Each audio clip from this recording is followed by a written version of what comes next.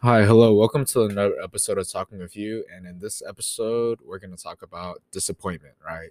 So, I feel like most people would say that disappointment comes from expectations. So, like, when you expect something from somebody, you are expecting that somebody or something to like something in your life to kind of go your way, right? But like, I feel like as most of us kind of like know and understand at this point, probably usually that doesn't happen, right? But I feel like there's just a lot of like fallacies and like bad arguments to this just because we're encouraged to kind of like visualize our future, right? We're kind of want to visualize it and we want to like quote unquote daydream. But like at what point is it like bad to daydream, right? Just because like you're visualizing so much, you're like daydreaming about it so much, but you're expecting it, right? Like, but like once you expect something, you're expecting disappointment. So like how do you like define like that disappointment, right? Like in terms of like your expectations, like where do you draw the line of like what you can and cannot expect out of something and someone, right? I feel like I guess at the end of the day, the only thing you can really expect and control is that you can't really expect anything out of anybody specifically, right? Because like we are all our individual human beings and like you can't really expect anything out of everybody just because like everyone has their free will, right? And nothing is kind of set in stone in terms of that.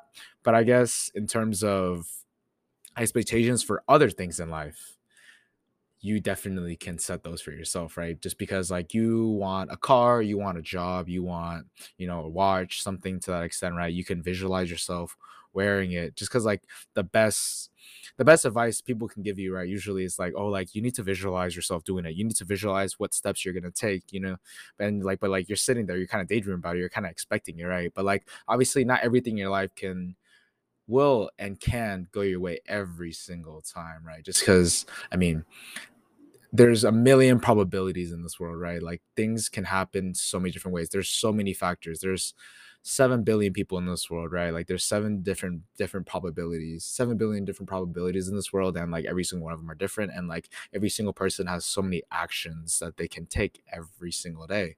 So like, I mean, this world is constantly changing, right? Like obviously there's people that can change the world in a bigger way, but obviously, what can you say? Like maybe only, let's say, 10 to 20 people really realistically do something about your life, change something about your life, your day-to-day life every single day realistically, right? But like obviously I feel like that's kind of a tangent at this point, right?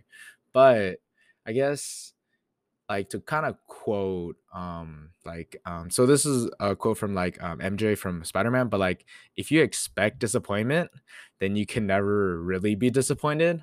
I think that's a good way to think, but also not, right? Because like I feel like that's really like a pessimistic way to think about life, right? Just because then like if you're not expecting anything, you kind of it's yes and no because you're really not expecting anything, so you can wake up every single day like happy to like even be alive, right? Like that's one way to think about it. You're really happy to just be alive every single day. You are grateful for every single thing you have, and that's great. But also, there's another way, where, like glass half empty type of way of thinking, where it's like, well, life kind of sucks. I have nothing to look forward to, right? Obviously, that's where it's all the way back to perspective, right? Because perspective matters a lot. Just because like how you see something, right? Because like for you, like for me, like I can kind of see like my life in a certain way, where like I sometimes I'm just like, oh, like this could have gone this way. It could have gone my way more. But then I like obviously if you look at it a different way, it's like, well, like so many things went right for me this year, right? There's so many different things that like I feel like went good for me this year. And like this is just one thing and a really like a small blip on the radar, right? But also whenever like you encounter disappointments as well, right? You really have to think about it. Obviously, reflection is a part of it.